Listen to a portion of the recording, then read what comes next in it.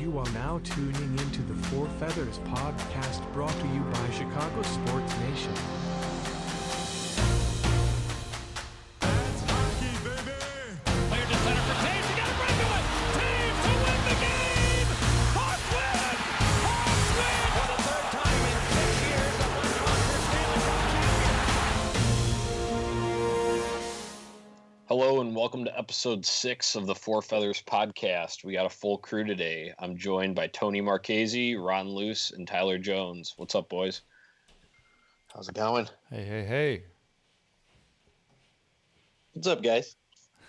Not too much. All right, so we have a good, bad, and ugly show to get to today. A little bit of each in this last week of games here. So we're going to jump right in. Last week of games, Thursday, Crawford returned. We lost to Arizona 4-1. Saturday, win at Columbus 4-1. Sunday night, loss versus Tampa Bay 6-3. And Tuesday, win versus Anaheim. So how are we feeling after this little stretch of games here? So what did I tell you guys about Thursday?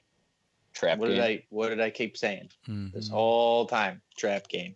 And I expected that to happen 100%. Didn't really like the outcome. The one takeaway I got from that Arizona game, I don't know if you guys noticed it, is how much I miss Nicholas Hjalmarsson. Yeah. Yes. Oh, yeah. But you know, it was nice to see them come back after a little bit of, I guess, adversity there and win against Columbus. And then, I mean, the back-to-back, you kind of expected, I guess, who was that, Ward starting? Yep. You kind of expected to see Ward lose to Tampa Bay. I probably myself would have flipped the Crawford start to Sunday at home instead of against Columbus. But to each their own. I kind of expected the loss there. We kind of hung with them for a little bit, and then shit just kind of opened up. Tampa Bay's a really good team. And then I guess after their most what they called embarrassing loss, it was really good to see them come back and put the Ducks away. So, like you said, I mean, the title of the episode, the good, the bad, the ugly. That's kind of – it was a little bit of a roller coaster stretch of games. Yeah, definitely. I was at that Arizona game, and like you said about Hjalmarsson, definitely miss him. He gave a nice tribute to him on the video board, and he actually had some tears in his eyes when he was out on the ice. So that was touching to see. Big, warm welcome back for Crawford, which is great. And then Saturday, I mean, I didn't think we really had any business even being in that game. Crawford just returned to last year's beginning of the season Crawford form. Kept us in it, tied 1-1 through 2, and then we exploded in the third, which is good to see. Tampa, that's where our ugly came in, that second period. Oh, my God. 34 shots allowed. And, yeah, that's the most in NHL history, 34 shots allowed in a period. So that was pretty ugly. But nice bounce back last night against Anaheim, especially Brandon Saad. Mm-hmm. Oh, yes. Least favorite part about that Arizona game is fucking Hinostroza just roofing one. Oh God, I was sitting at the end, that same end, because I was on like the 200 level, and I was at that end, and oh my God, it was just first of all, it was a perfectly placed shot, so it would have been like an amazing save if Crawford would have made it. But of course, it's the former players that gotta stick it to us. So. I was gonna say those first two goals for Arizona were. One was scored by Hino, and then I think it was the first one was assisted by Osterley, and I was like, of course, that's just how it has to be. Of course, Yeah, but all right. Well, we can always bring those guys back in 5 or 6 years. Yeah, that seems to be the cycle. Kruger's back with us now. Kruger looks good, man. He looks. I think he looks good. Better. I agree. I think he's finally fully healthy this year, which is huge. I mean, he's not going to do numbers, right? But on their PK looks not terrible. Like in the Tampa game, I was literally writing to the group like, okay, this PK doesn't look bad, and then Tampa scored. Like as I was writing that, but they don't look terrible. Yeah, a lot of firepower with Tampa Bay, though. So Yeah. overall, I would agree with you. I think the PK has definitely made a step forward. I like that they're playing a little more aggressive on the PK too. Before it was such a passive box, like in past years, whereas now I feel like they'll go out and challenge a little more. Not as much as other teams that will play. Like I Right. remember just watching Saturday night Columbus. Looks like they're just hounding the puck, but when they're on their PK, but it looks improved. Say that. Yeah, they definitely need to put a good stretch of games together here, though, on the PK, because right now that percentage is absolute garbage. I think they're like 29th or something like that right now, PK percentage. So, and I mean, I think a lot of that's because of those early games. You know, they're the last like 2 games besides Tampa's game. The PK hasn't looked too terrible. So, but yeah, if they could put together a nice little stretch of like 5 or 6 games where, you know, maybe they have 2 or 3 kills and they kill them all off, that'll be good for the percentage. Yeah, definitely. So with all those games, we had options for moment of the week. We ran a Twitter poll earlier today. And Crawford's return won moment of the week with 75% of the vote. No surprise there. Saturday night Showtime, the goal that was scored on the great passing play between Seabrook and Kane, that got 3% of the vote. Fortin's first goal, our boy, 45% of the vote. And Saad's bounce back game last night got 17% of the vote. So let's go with the moment of the week, Crawford's return. What have you guys seen from him? Crows looked unbelievable. I am absolutely blown away. And I one thing I took away or have taken away from, you know, Crow returning is everybody was skeptical. And naturally, you can't get your hopes up too much, otherwise you're going to be disappointed. You know, everybody's like, all right, if he comes back and he plays average and gets in a groove, great. Literally, the dude has not played hockey in 10 months and just steps in and looks like himself again. I mean, that's a huge testament to him because, you know, it's not like he's 25 and doing that and stepping back into the game. Even the guy's 33, you know, and he's effortlessly stepping back into these games and single-handedly stealing games. See the Columbus game, for example, on Saturday night. So I'm very, very impressed with Crow. I'm happy he's back. I still feel terrible for him because of the defense playing in front of him. But if the D can, you know, get healthy and potentially play better, and he continues this level of play, I feel much better about the back end than I did, say, about 2 weeks ago. Yeah, Ty or Tony, what are your Crow observations? Piggybacking off of that, I just think I remember hearing the interviews saying, you know, Q said that he hasn't skipped a beat and all that stuff. And that, to me, it just sounded like, yeah, okay, he hasn't skipped a beat. He hasn't played hockey since last November. Like, that's impossible. But you watch him and you're like, oh, shit, man. He looks like in the same form as he did in the beginning of the year last year. It's just, it's hard to believe that that's the outcome. And, I mean, obviously I'm happy about it. It's just so crazy that he's able to return like that. And honestly, with him and net looking good, I like Ward as a backup goalie. I think Ward is, I mean, he's not played the best, but I don't think he's starting goalie potential. You know, he may be one of the better backups we've had since Darling for sure. Yeah, I mean, you guys kind of hit on everything that there really is to say about that, especially you, Ron. Nobody really expected this, especially out of a 33-year-old coming back from that injury. And you got to think that he's probably still fighting it a little bit. I wouldn't think that you come back from that and be 100% and not have any rust. But, you know, you would have liked to see him come back and get the win and steal that game against Arizona. You know, I'll give him a pass on it though. It's gonna be Crow who's gonna drive what's gonna happen with the Hawks for the rest of this year. If he can continue to steal games like that, and you know he's gonna show up like he did against Columbus a number of times. It would like be nice if we had some defense in front of him still. But yeah, if there's one goalie that can steal games right now in the NHL, it's Corey Crawford, and we've seen this from him before. He's the difference between a deep playoff run or an early exit or even making the playoffs. So, you know, it's going to be interesting to see how much they use him and Ward as a tandem, especially when we get into, some of these stretches that we talked about. A lot of back-to-backs coming up. You got to pick the right matchups for him. Like I said a little bit earlier, I would have liked to see Crawford against Tampa Bay. That might have been a little bit too much fire for him, especially early on. But I'd like to see Corey Crawford going up against the best teams rather than Cam Ward. You don't want to concede games. I guess you could make a case and say, yeah, you can get that win against Columbus and kind of just forfeit that Tampa Bay game if you didn't really think you could compete. But that doesn't really say much for me when it comes to, in the playoffs, you want your best goalie up against the best team. So I'd like to see him go up against one of the top teams in the league and see how he does there. I think that's going to be a real tell as to how back Corey Crawford is.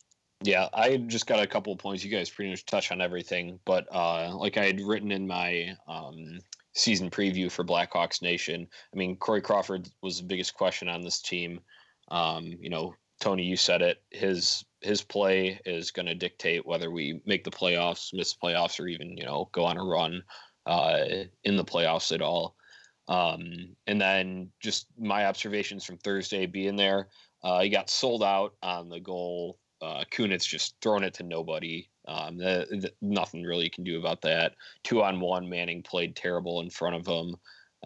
So that was one of the other goals. Hinostroza had a perfect shot for the one that was probably the most savable, but still he put that in a perfect spot, top shelf.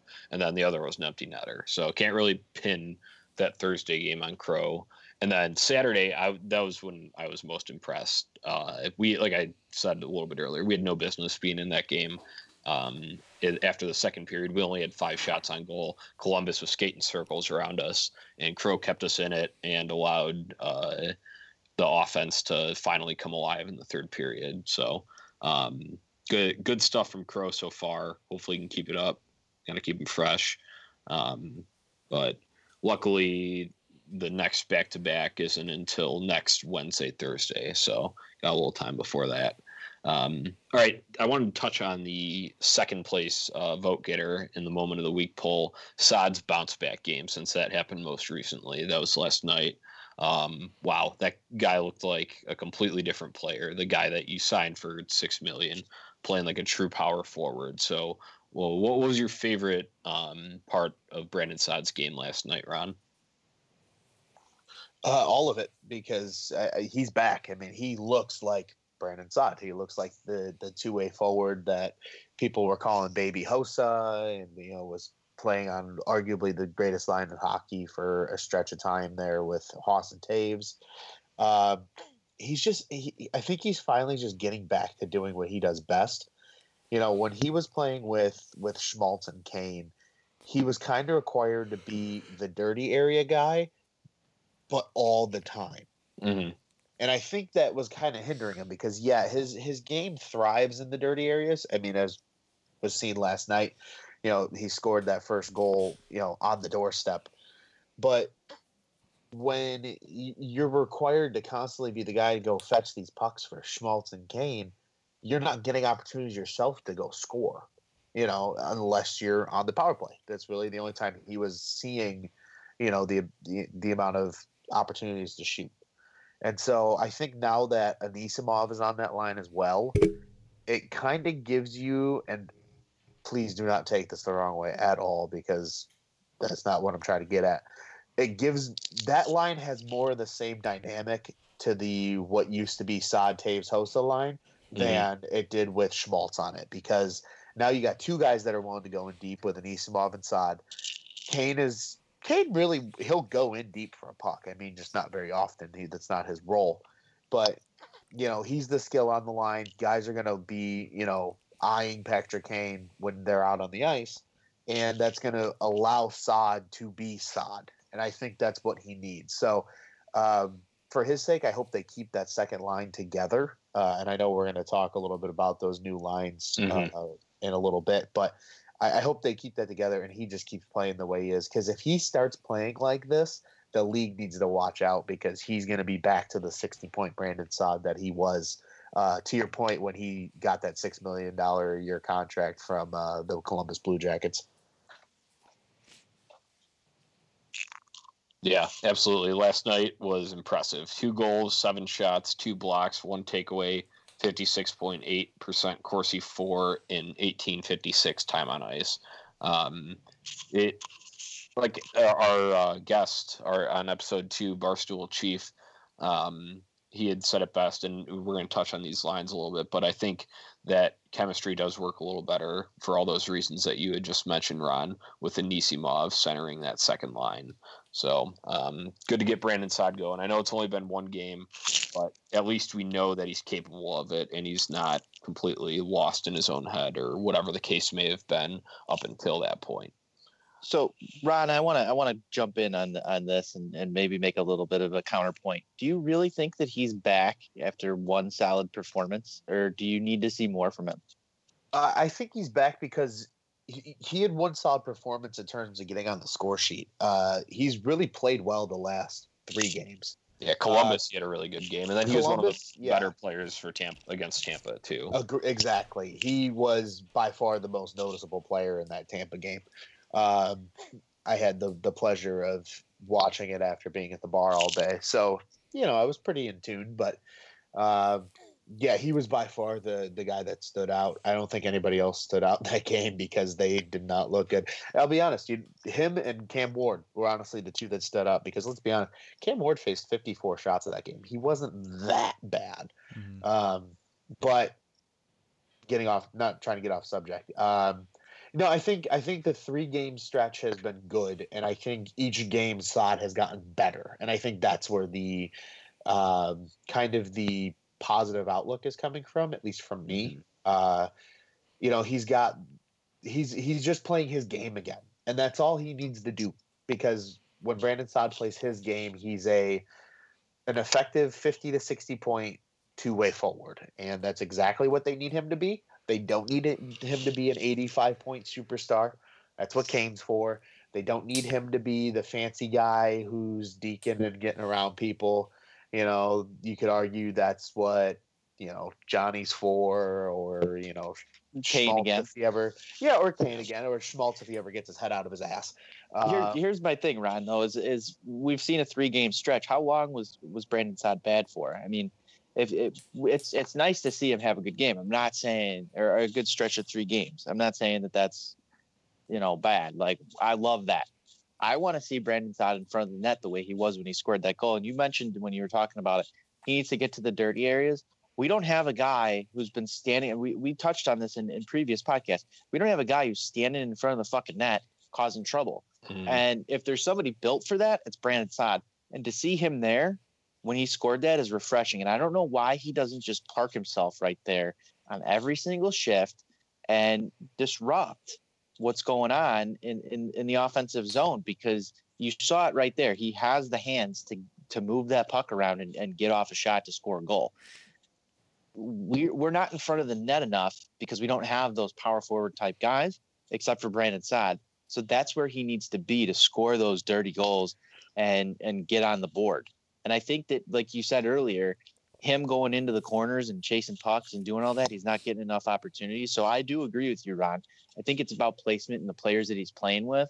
And I think that this does allow him to play his game, like you said. But we need to see more of that. And I think, not to put a lot of the struggles on Q with moving guys around, but I think that does affect a player like Brandon Saad. It takes him out of his game when he has to fulfill different responsibilities. I'm kind of echoing what you said, but I'm not ready to say that Brandon Saad is fully back until I see a 10-15 game stretch where Brandon Saad is on the score sheet for 7 of those games and is an impact player over a longer period of time, because we could go the next 5 games and Brandon Saad could be back to the same thing he's been for the past year and a half.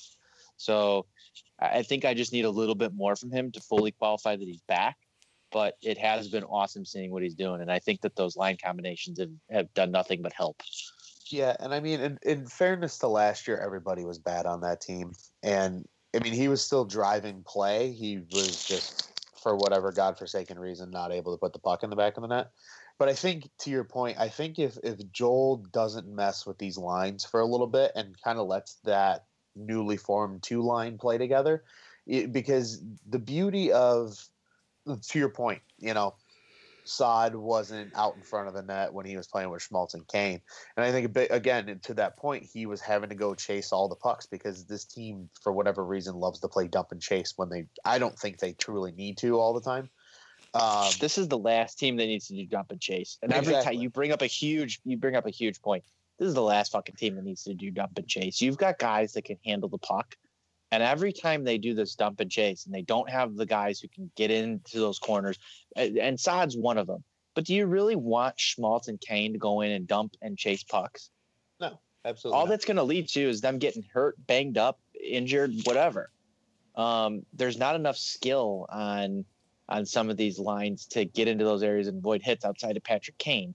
But he's not going to go into those corners. I mean, it's not advantageous for him to do so. Every time I see that style, and you guys know those games, by midway through the first period, you could tell if the Hawks are going to be playing that stupid dump and chase all game long. And it pisses me off when I see it. You hit a nerve there, Ron. Well, and to that point, though, I mean, because Saad was having to play that role on that line, to your point, when Kane and Schmaltz were just dumping it in, now that he's playing there with Anisimov is also not afraid to park his big ass in front of the net either. So that's going to allow Saad to play in behind the net, come out in front and put pucks on net right at the doorstep. He's not going to have to go in for every single puck deep because Anisimov is going to be able to now. So he can go get set up in front of the net, and you let Kaner then do all the distribution then with the puck. So I think just dynamically that line has better chemistry overall because of their playing styles together. So I think, again, Joel doesn't mess with this line for the next 8 to 10 games. I think you could see Saad being on the score sheet for 5 to 7 of those.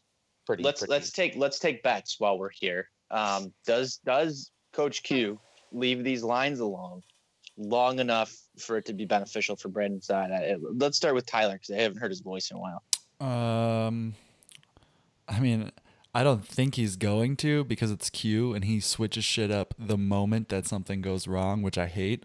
Yeah, I mean, I don't think he's going to leave it. The moment that he sees someone struggling or a bad penalty being taken, it'll be switched out. Now, from my preference point of view, I would kind of echo what you guys are saying is I really want them to keep that line together. I think Anisimov is kind of an unsung hero in every line that he plays on, at least with Kane in the mix. In the Panarin line, he did a lot of the dirty work like we're talking now, and I think he needs to be surrounded by skill in order to bring out his game a little bit more, and I think that's what we're seeing here, and the same thing kind of doubles on Saad as well. Yeah, so just wanted to read off these lines because, Tony, that's a good way to break into these. DeBrincat, Taves, Cahoon, that top line remains intact. Saad and Anisimov, Kane, second line. Fortin, Johnson, Schmaltz, third line. Kunitz, Kruger, Hayden, fourth line. So I'm going to say no, but it's more going to be a bottom 6 shakeup that'll change things up. And of course, you'll get the occasional Kane getting double shifted, playing down with guys like Kruger and Fortin every once in a while. But I think for the most part, at least for Saad's sake, and you don't want to cater to just one guy, but if he's going to be effective like he was on Tuesday night, and I think you got to keep that second line together. So I think top 6, yes. Bottom 6, no. There's going to be some in and out there. Yeah, Kampf was a healthy scratch the other night. I'm sure as soon as Luke Johnson only plays, 8 minutes and 50 seconds again in one of these games coming up for whatever matchup that Q doesn't like him in, Kampf will be right back in the mix there. So no, with Q's decision making, no way. All of them stay intact. Here's the question, though. Do you guys think this? Go ahead. Go ahead, Tyler. So having Schmaltz in a bottom 6 role, are we hurting his progression by doing so? Like, are we going to maybe miss out? I know Schmaltz hasn't been playing so well lately, but like, where do we find him? I'll take this. Take this because this is exactly where I was going with it. Why is Schmaltz on the wing again? Because you're using Johnson in that third line center role. And you were spending all this time developing Nick Schmaltz as a center. And if you look up and down this lineup, when you go Taves, Anisimov, Schmaltz, Kruger, you've got 4 decent, solid centers. And they're kind of switching it up with him and trying to use him in a wing spot. And that's, I guess, fine. But you need a solid third-line center. I mean, you remember Dave Boland was like the your prototypical third-line center. And I don't see the Hawks having that. And I don't think that's a Marcus Kruger role. I mean, you could flip him up there, but then you're just swapping that out for a bad fourth line center. I think a lot of the problems on this Hawks team outside of the defense, if we're just looking at the offense, if there's something that the Hawks can do, it's bring in another center. If you're not going to give that opportunity to Nick Schmaltz, you need a solid third line center to make this team dangerous. Because if you look at these lines, those top 3 lines as they stand right now, you can argue that Fortin and Schmaltz could be top 6 guys. Mm-hmm. Right. So if you solidify that third line with somebody who has 2-3 potential, or even bring in a guy that can play the second line with a little bit more speed, I guess, a bigger power forward type, another kind of a Nisimov-ish player, you really make the top 9 super dangerous. And then you kind of have that Kruger, Hayden aligned with a little bit of sandpaper down on 4, and you can actually roll the 4 lines. But right now, if you look at that lineup, there's one guy that doesn't belong, and that's Johnson. Yeah, I'd like to see Schmaltz slot over to center and maybe even bring in Sakura if they want a little more skill on that line, because those 3 on the ice at the same time would be fucking flying. Fortin, Schmaltz, and Sakura would be flying around. I agree 100%. You guys said it best. I would rather see Schmaltz in a center role. And what you had, are we missing out on anything from Schmaltz, Tony? The question that you had asked. So we're doing what's best for the team now, because you got to balance, kind of with just the dynamic of Saad and Nisimov came there. You have to balance your skill guys out a little bit, and just having it loaded up in that top 6. With Anisimov as third line center and Schmaltz as the second, as it was before they switched these up, you're kind of doing yourself a disservice because you're not very deep. So, Tyler, I love your plan. Move Schmaltz back to center, and then let's see Dylan Sakura back up here. I would absolutely love that. So, and you know what? Schmaltz probably isn't too happy about it because he's not getting his, if he's playing with Kane up on that second line, he's going to score a lot more points, and that's going to make him look a lot better for his RFA coming up in the offseason. So you'd get paid more money that way. But from a team standpoint, I mean, this is what they need to do, but I like to see him third line center instead of right wing there. Can I play devil's advocate really quick? Yeah. Yeah, go ahead. What do you think if Joel is moving Schmaltz around the lineup, not only to just balance out lines, but he has now officially played left, center, and right, all the 3 of the forward spots? I think they're trying to showcase his versatility for a potential trade. I was actually just gonna touch on that, Ron. Are they diminishing his value? I was gonna ask the question in a different way. Are they diminishing his value by not keeping him at center and moving him to a wing spot? Because wouldn't a second line center fetch more than a third line right wing? I would think so, but does a second line center who only wins 35% of his draws really fetch that much anyway? I think they would try harder to showcase that he's a good scoring winger and can play well with other skilled guys, because teams are more willing to go and trade for a good wing who's going to slot in and make sense on their team rather than try and force a center who's only winning 30% of his draws. What do you think we fetch for that? I was going to say, here before we talk about potential returns on Nick Schmaltz, do we think they're going to trade him? Number one, like flat out. I mean, is this the guy that they're going to move? Yes or no? So. Unless somebody blows them away with a top 4D, probably not. Yeah, I'd agree with that. So with that said, are we trying to, like you made the point, are we trying to hurt his value to sign him for less money rather than actually trade him by stashing him outside of the top 6 and making him play a less of a role? Are they kind of playing with that, getting the same amount of same talent out, but setting themselves up for the future to pay him less money, rather than actually trying to showcase? I don't think it's like a driving decision. I mean, they're not trying to say like, oh, we want this guy to not score as much as, he's projected to sign him to. So I don't think it's like intentional like that. It just kind of works out in the flow of how the offense is coming together at this point in time. And Nisimov being more effective with Kane and Saad.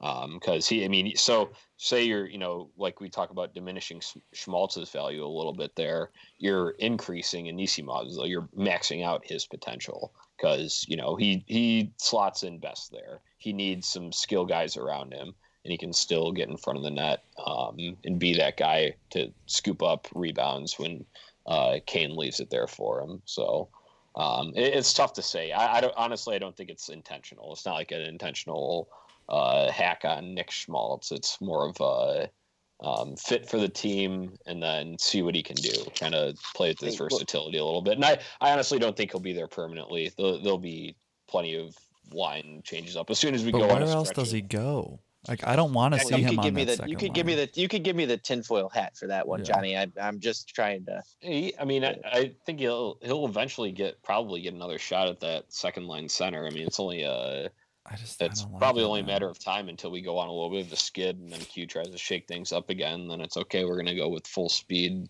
at the top, and I don't know. And maybe too though that the Hawks want him to show that he can drive a line and be that guy on a line.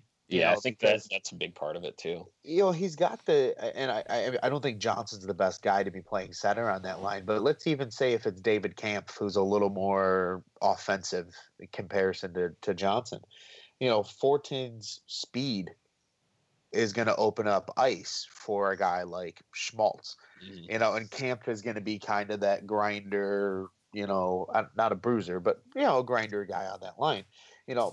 I think the Hawks are, potentially seeing if he can be the guy, because then if he shows, hey, listen, he walks into that contract talks in July with Stan and sits down and he goes, listen here, motherfucker, I drove a third line.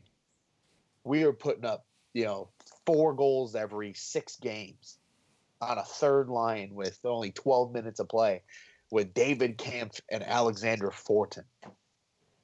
And guess who drove that offense? Me. I'm sure Stan would love him to walk in and do that and, drop his balls on the table and say, listen, man, I'm worth the money. Stan's, I'm going to give you a no trade clause. That's exactly Stan Holmes. He wants Nick Schmaltz to walk in and be like, I want my no trade clause, because Stan's going to be like, done. But unless he really can show he can drive play, they're not just going to staple him to Kane for the rest of his career and pay him $6 million a year. That's not going to happen. They might pay him 2.5 if he's going to do that. So I think they're giving him an opportunity to show that, okay, you're in your third, really almost full season now. Come out here and show us that you're the guy we think you are, and we'll pay you accordingly after the season. Have they ever tried Schmaltz on the left wing with Anisimov centering Kane? Yes. Yeah, they did last year. I like that, man. I think Kane needs a right-handed shot to throw that one-timer across. I think they did in the Arizona game and then in the Columbus game. I think that was the second. Yeah, it was for a more extended period of time last year, though. Realistically, though, like if Taves, DeBrincat, and Cahoon get slow, right? If it starts to slow down, if they don't get so hot, does Cahoon drop to the third line? Schmaltz left wings that, and Saad pops up to the first line with Taves and DeBrincat? Very possible. Right. Yeah. Yeah. There's a lot to consider with this forward group, so they're going to roll with that going into Thursday. We like these tinfoil hats, don't we? Yeah, I mean that's what we're all about here. Sure do. We're free flowing. We're shooting all these different theories out, but you know what? He blends a line so much that like I said, I wouldn't rule any of those possible combinations out that you had just pointed out, Tyler. So it'll be interesting to see how that shakes down. And I'd sent to the group, I'm not a fan of Luke Johnson at all. So expect him to be subbed out for in the very near future. I don't see him sticking anywhere on this team, and especially when a guy like Dylan Secura is finally back up. No way. So, all right, that's a lot to consider for the line. So we'll let you dwell on our little conspiracy theories there, and we're gonna move. I want to talk about one more person. Who's that? Kunitz. Has anybody even noticed him?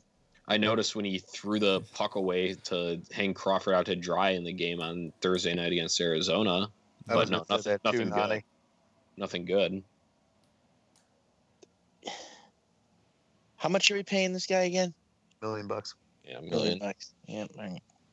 That's enough said. So, We can move on. all right, I just had one, since you brought him up, I wasn't going to touch on him, but Barstool Chief made a interesting comment that what if you threw him on the third line and then a Fortin down on the fourth, or I don't know if it was Fortin, but he was thinking maybe with Schmaltz and Schmaltz centering with Fortin. That's what it was. It was Schmaltz centering Fortin and Kunitz third line, and then that Johnson or Camp spot drops down to the fourth line. So I guess Kunitz is back. So Kunitz is back in the defensive zone, and those two guys are up trying to create some offensive chances. I don't know about that. I think Johnny and Chief are trying to make Schmaltz really earn his money now. Yeah. No, like I said, those were just, if we're going off of our conspiracy theories here, that was one that I had just seen. So I don't know. I mean, that's not going to happen. He's going to stay on the fourth line for now, especially with the way that he's been playing. But when you sign a veteran like that, you're expecting some smart plays, some assists.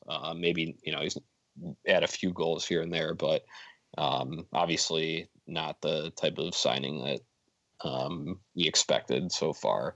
So he's another one to keep an eye on. All right, so on to the defense. Since this is the good, the bad, and the ugly episode, defense has had all of that over this past week of games. The good, Eric Gustafsson. I don't know if you guys have noticed him. His slap passes that he's had, those have been great, and he looks just a lot more comfortable. So anyone want to give any assessment of Eric Gustafsson over the past few games here? I mean, he's been good offensively, and I think that's what the team clearly knew about him, is he had this offensive ability. I think he still needs to share some things up in his own zone. I mean, he's been okay the last couple of games in terms of in his own zone. He hasn't been nearly as bad as he has been in the past, but I mean, he's a third pair guy for a reason. He's going to give you great offense and subpar defense. If he was giving them even, we'll call it average defense, you could argue he's probably the 3, maybe probably the 4, maybe the 3. If he's giving them the offense he's giving them with at least average defense. But he's just been below average in his own zone. But yeah, I mean, offensively, anytime he's got the puck on his stick, he looked great. I mean, he essentially looks like a fourth forward out there in terms of offensive ability, because he's finding the open guys, he's creating scoring chances, he's driving play. He's not afraid to get in on on the cycle a little bit and come down low and then recover and get back up on the point. So yeah, he's been okay, but I don't know how much we want to put faith-wise into Gustafsson in his own zone. Yeah, I agree with that. I just wanted to point out, because that has just been impressive from an offensive standpoint. He just looks comfortable, and then he's been one of the only ones over the past few games actually bringing the offensive game from the back end. So that was the good part for our defense. The bad, we're going to go with Brandon Davidson, that little experiment. He finally cracked the lineup the other night in place of Brandon Manning, and he looked like he was just lost out there. Yeah, I try not to watch the defense. I don't blame you, but this is where I'm going with it then. So that's the bad. We're sliding down the hill, and then the ugly. We had touched on it earlier, but the 34 shots allowed against Tampa Bay. I mean, holy shit, that's terrible. First of all, it's the NHL worst, and that just doesn't inspire confidence because that's a top of the league team. Make Cam Ward earn those $3 million. Fire shots at him all day. There's another theory that's actually what the defense is trying to do. They're like, oh, this fucker's getting paid so much more than me, so you should earn it. Yeah, that might be the tinfoil hat of the day award right there. Is that the defense actually really wants to see Cam Ward work for his money? Yeah, I really like this theory. This is something that we should track throughout the year. Is how the defense plays in front of Crawford versus Cam Ward, because they might just want to see that guy, dance monkey dance, earn those dollars. Oh, I love it. We're getting outlandish here, but that's what this platform's for. So yeah, we don't talk too much more about it since you said we try not to watch them too much, but we will definitely pay attention to that down the road. Obviously, accounting for types of opponents that each of them face. It was a little more encouraging on Tuesday night though against Anaheim. I know they're not nearly as fast, and they had been in the negative on shots throughout through every period they were, but even with being in first place, they're kind of getting lucky with how well Gibson was being played. But it was just good to see the defense finally look a little more organized last night against Anaheim. So, yeah. On to goaltending. Anton Forsberg. So we had talked about it last week. What are the Hawks going to do with this 3-goalie situation? They didn't want to carry 3 goaltenders. It's not ideal for roster availability issues, wanting to bring up other centers and wingers. So Anton Forsberg, they put him on waivers, and he actually cleared. Were you guys surprised about that? No. I was. I was not. So we got an even 2-2 split here. For me, it was just I thought somebody would have just taken taken a chance on it as goaltending depth. I mean, I don't know. It just kind of seemed like that. I don't know. I was just surprised. Let's say that. I guess with his numbers and stuff, it's not that ridiculous to think that nobody would want him. But he hasn't played this year, so that's another thing. But at least it's a good insurance policy to have down in Rockford. Say an injury comes back looming. So, do you really want him as an insurance policy? I'd rather have Colin Delia. Right, Foster. Exactly. So or Scott Foster. Scott Foster. Let's put Ron Luce in goal. Hey, I would look like a block of Swiss cheese in that. Well, hey, after I fire you, I mean the Hawks are looking for accounting people to play goal. There you go. So I don't know if that's why it doesn't really surprise me. I don't think the league really wants subpar goaltending. I mean, I guess he's a guy that has some NHL experience. He's young. He's got some pedigree as far as leading a team through a playoff run. Granted not in the NHL, but so that there is some stuff to like about him. We did touch on the fact that remember Corey Crawford before he came up, he kind of faced some of that adversity too. Mm-hmm. So you never know what's going to play out in Anton Forsberg's career, but as of right now, he hasn't shown anything at the NHL level. And, he did get his chance last year to, start a lot of games. And he really hasn't done much to seize the opportunity and prove himself as an NHL goaltender. So I think he's where he belongs. And I think it was Ron. Did you bring up that there was some maybe stipulation on if a team claimed him, he needed to be in the NHL? I'm not sure if that's that's a thing or not, but that could have played into some of the reasoning as to why nobody wanted to claim him. Because if they would have had to use him in the NHL, there's a lot of teams with 2 solid goaltenders already, and I don't think anybody wants to keep him around. I'm not sure on that rule, but that could have also played into some of it. But my question for you guys is, he goes down to Rockford, he gets a bunch of starts. Does that hurt the development of Colin Delia? And how do you guys feel about that? Well, just really quick, Colin Delia started in net tonight for Rockford, even though Forsberg was sent down. So take that for what it is. But I don't think it's going to hurt Delia necessarily. I mean, yeah, Forsberg's going to get games in the AHL, and I think it's going to hurt guys, but I think Delia is good enough to where he's going to at least fight to play an even split with Forsberg. I don't think Forsberg is going to go down there and just immediately play more games, because Delia has consistently shown now for a little over a season that he can play and play well for an extended period of time. I think it hurts more guys like Lankinen and even Tompkins, because Tompkins just came off of winning ECHL Goalie of the Week. I mean, he's been crushing it down in Indy, and now Lankinen. So why not release him then? Why not just cut ties with Anton Forsberg? Or is this just more of a move to save face for Stan Bowman? That Brandon Saad trade may not exactly have worked out. I think that's part of it, and I think they're trying to salvage the fact he's still young enough. I think they're still trying to salvage the fact that he's still like 25, and if nothing else, if it all comes down to it and they give up on it, I don't think they just want to let him walk. I think they want to try and trade him for something.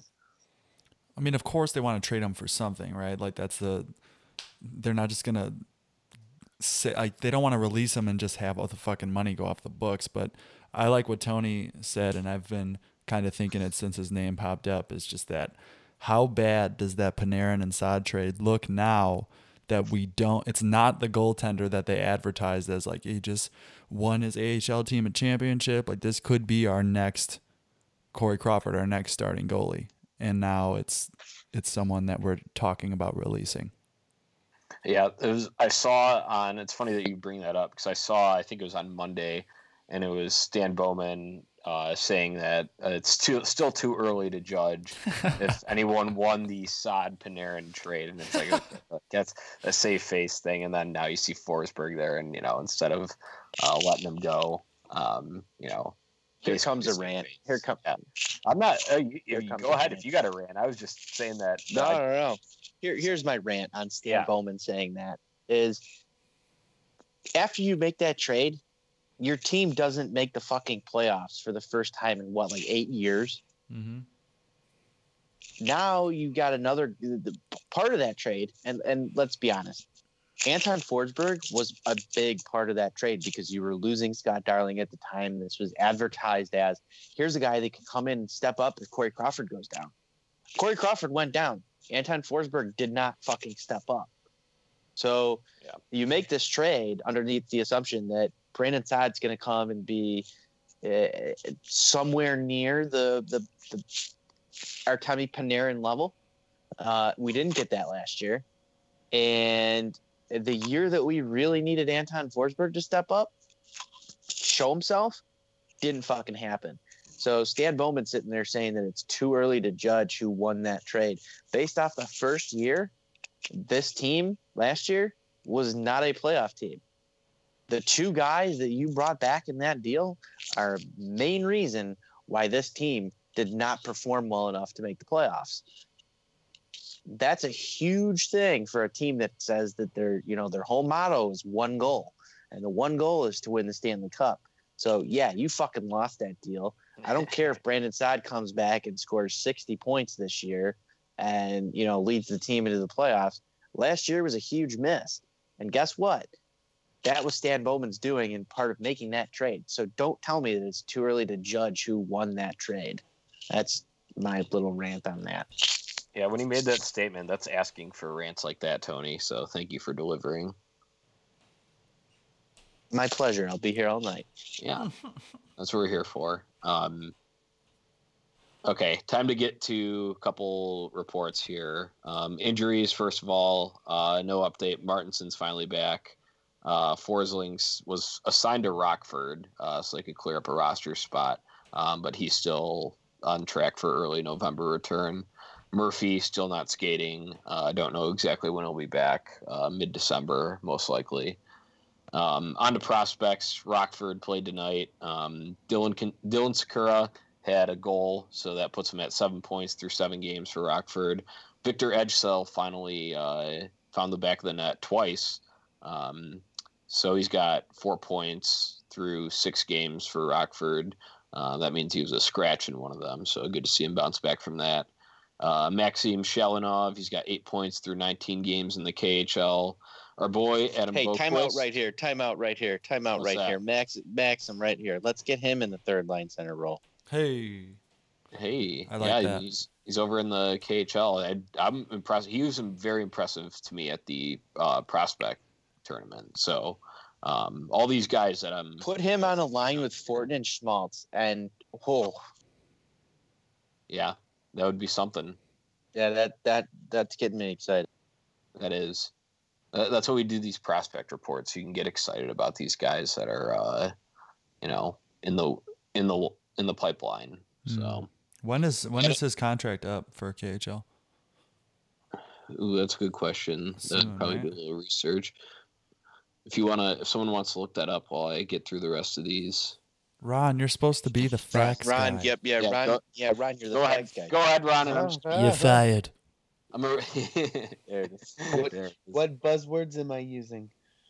Maxim Shalinov KHL contract. Got it. I'm on it. Okay, so Adam Boquist, That's no enough. goals but 10 assists through 10 games in the OHL. Nicholas Bodine, 1 goal and 8 assists in 9 games for QMJHL Drummondville. Another young center, Philip Kurashev, 4 goals, 10 assists through 13 games in the QMJHL. Mackenzie Entwistle, newly signed last week, 8 goals and 4 assists Oh, shit. in 12 games for OHL Hamilton. And then NCAA play finally started. So top D prospect, NCAA-wise, Ian Mitchell. He's got a goal and 3 assists in just 4 games for University of Denver. And center Evan Barrett's got a goal and 5 assists in just 4 games for Penn State. So, you're talking about center depth issues there, Tony. Evan Barrett and Maxim Shalinov, those, and even that Philip Kurashev kid, all probably legitimate future options there. All right. So I have an update for you on Shalinov. So We're not gonna like it, are we? nope. You're not going to like it at all. Mm. So, according to a Scott Powers Athletic article back in May, he actually sat down and interviewed Shalinov. This was right after Shalinov had re-signed in the KHL. So he signed a 3-year contract in the KHL. There was originally some rumors that he was going to try and get out of it early to come over to North America and play. But per Shalinov's words, it through an interpreter. He said, come to Chicago is his eventual plan. However, he did say what the limitations are. He said player contracts. He says he's referring to his KHL contract. He signed his 3-year contract, and he plans on seeing it through. With 2 more seasons left on that deal, Shalinov has the 2020-2021 season circled for his NHL arrival. He'll then be he'll only still be 27 years old, so he'll be hitting his prime. He won't be the young chicken that everybody thinks people should be nowadays to play in the NHL. But we're still looking at about 2 seasons before we see Shalinov in a Blackhawks uniform. Shit. That sucks. So how do we start some sort of movement to get him over here a little bit early? What do we got to do? Like, what do we got to offer this kid to get over here a little early? Steal. Sweet talk, Artemi CSK. Get Panarin back so he can play with his Russian brother. Mm. Or just have Collusion. Anisimov just go talk to Yeah. him. Fun fact, Mom's got to be our Russian ambassador. his interpreter that Shalinov used is also Anisimov's interpreter. See, Well, they're already good to go, man. that's good to know. So- Yeah, so that's not good. That's just gotta- actually not good. We just got to hype up Anisimov on Twitter, so we just got to tweet at him a lot. Yeah. Does Shalinov get a no trade clause when he signs his next deal with the Hawks? Absolutely. He cannot, because he'll be signing an entry level contract first. Yeah. They'll just put True. it on there. Well, see, I don't know. I don't know if Be in the because fine of his print. age. I don't know if because of his age he'll be required to, but he might have to sign like a 1-year entry level, and then he'll get his no trade clause. Isn't it like similar to Panarin though? Because Panarin was around the same age, right? 24 maybe. Panarin was- Yeah, but Panarin 24, I wasn't think. signed. Panarin wasn't drafted by the Hawks, though. He came in as a free agent. Oh, Yeah. okay. Yeah, that's true. I did want to say this while you were reading the prospect report, Johnny, Mhm. that one thing that I see is a common theme each week is that all of our defense prospects are scoring like a point per game, which is making me super happy for what's to come. Bodine, Boquist, and even Ian Mitchell, now that he's in the mix with NCAA starting, it's great to see that these guys are offensive minded. It's something that we really need.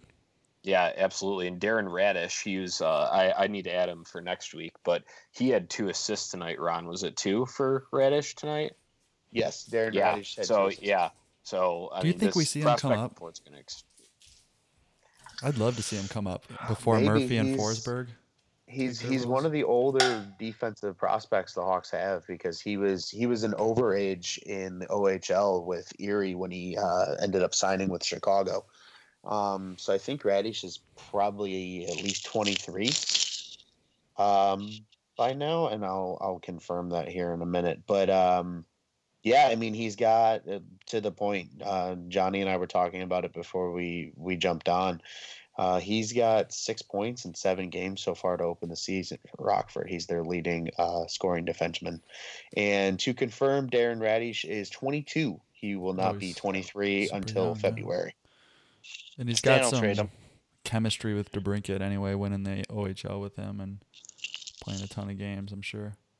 Yeah, actually, Radish credits DeBrincat as being part of the reason he felt comfortable signing with Chicago, because DeBrincat was able to tell him about the organization.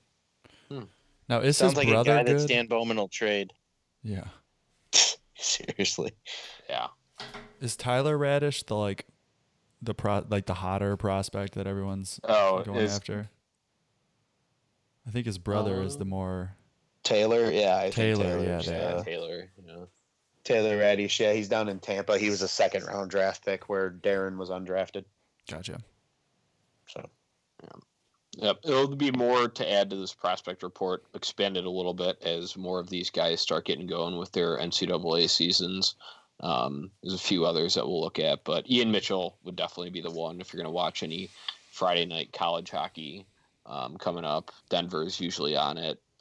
They're a pretty damn good team, so Ian Mitchell, probably the most promising future D-man. I mean, I know he's a little bit off with him only being, I think, his second year at Denver, but still, yeah, I believe he's a sophomore. yeah. So a lot to look forward to prospect-wise. So hopefully we can look back and laugh at this defense in 3 years, and when we're flying all over the place and have one of the top scoring from the back end at that point in time. So. All right, let's wrap it up. Week ahead, Thursday, home against the Rangers, 7:30. Saturday at St. Louis, 7 p.m. And then Sunday, back home against Edmonton, 5 p.m. Which one are you guys most excited for, and why? I say St. Louis, man. I want to see us play, a playoff team that we have some bad blood against, and just kind of see where our compete level is. I'm going to go Edmonton, and I think the reason for that is, Connor McDavid. Edmonton has a lot of firepower. I'm interested to see how the Hawks blue line matches up with some of those guys. Also worth noting, because then they will play Edmonton again in Edmonton a week from tomorrow, I believe. Yeah, so, that following Thursday. Yep. So 2 games against Connor McDavid and the Oilers in the next 8 days or so. So that's my game I'll be keeping an eye on. I'm also going to echo with Tyler. I love St. Louis. games because I love rivalry games and I hate Detroit and St. Louis. So those games get me a little bit extra hyped up. I love when we beat St. Louis, and I have a feeling that we will continue to beat them all year. They've had quite a bad start to the year, haven't they? Yeah. So Yeah. I like beating up on them. It's always fun. Yeah. Always looking forward to that. Hate St. Louis, but I'm going to go with Ron on this one. Edmonton, obviously going against Connor McDavid. They've got some offensive firepower there. And also because I want to see how they handle this back-to-back, because that's Saturday, Sunday. For Saturday in St. Louis, Sunday at home against Edmonton. So I don't know what the goalie situation will be yet. But if I were to guess, I think they'd probably go Crawford Thursday and Saturday, and then back to Ward on Sunday. I mean, that's just me speculating, but I could easily see that happening, as that's what happened this past weekend with the Thursday, Saturday to Crow, and then Sunday to Ward. So hopefully they can put together a full 60 minutes in that second of the back-to-backs. Yeah, it'll be interesting to see. So you guys got anything else? Nope. I've always got something to say. Yeah, let's hear it. Let's go Hawks. Yeah. Yeah. Let's go Hawks. Let's go. All right, that does it for episode 6 of the Four Feathers podcast. I am Johnny Nani for Ron Luce, Tony Marchese, and Tyler Jones. Let's go Hawks. Let's go Hawks, baby. Ooh.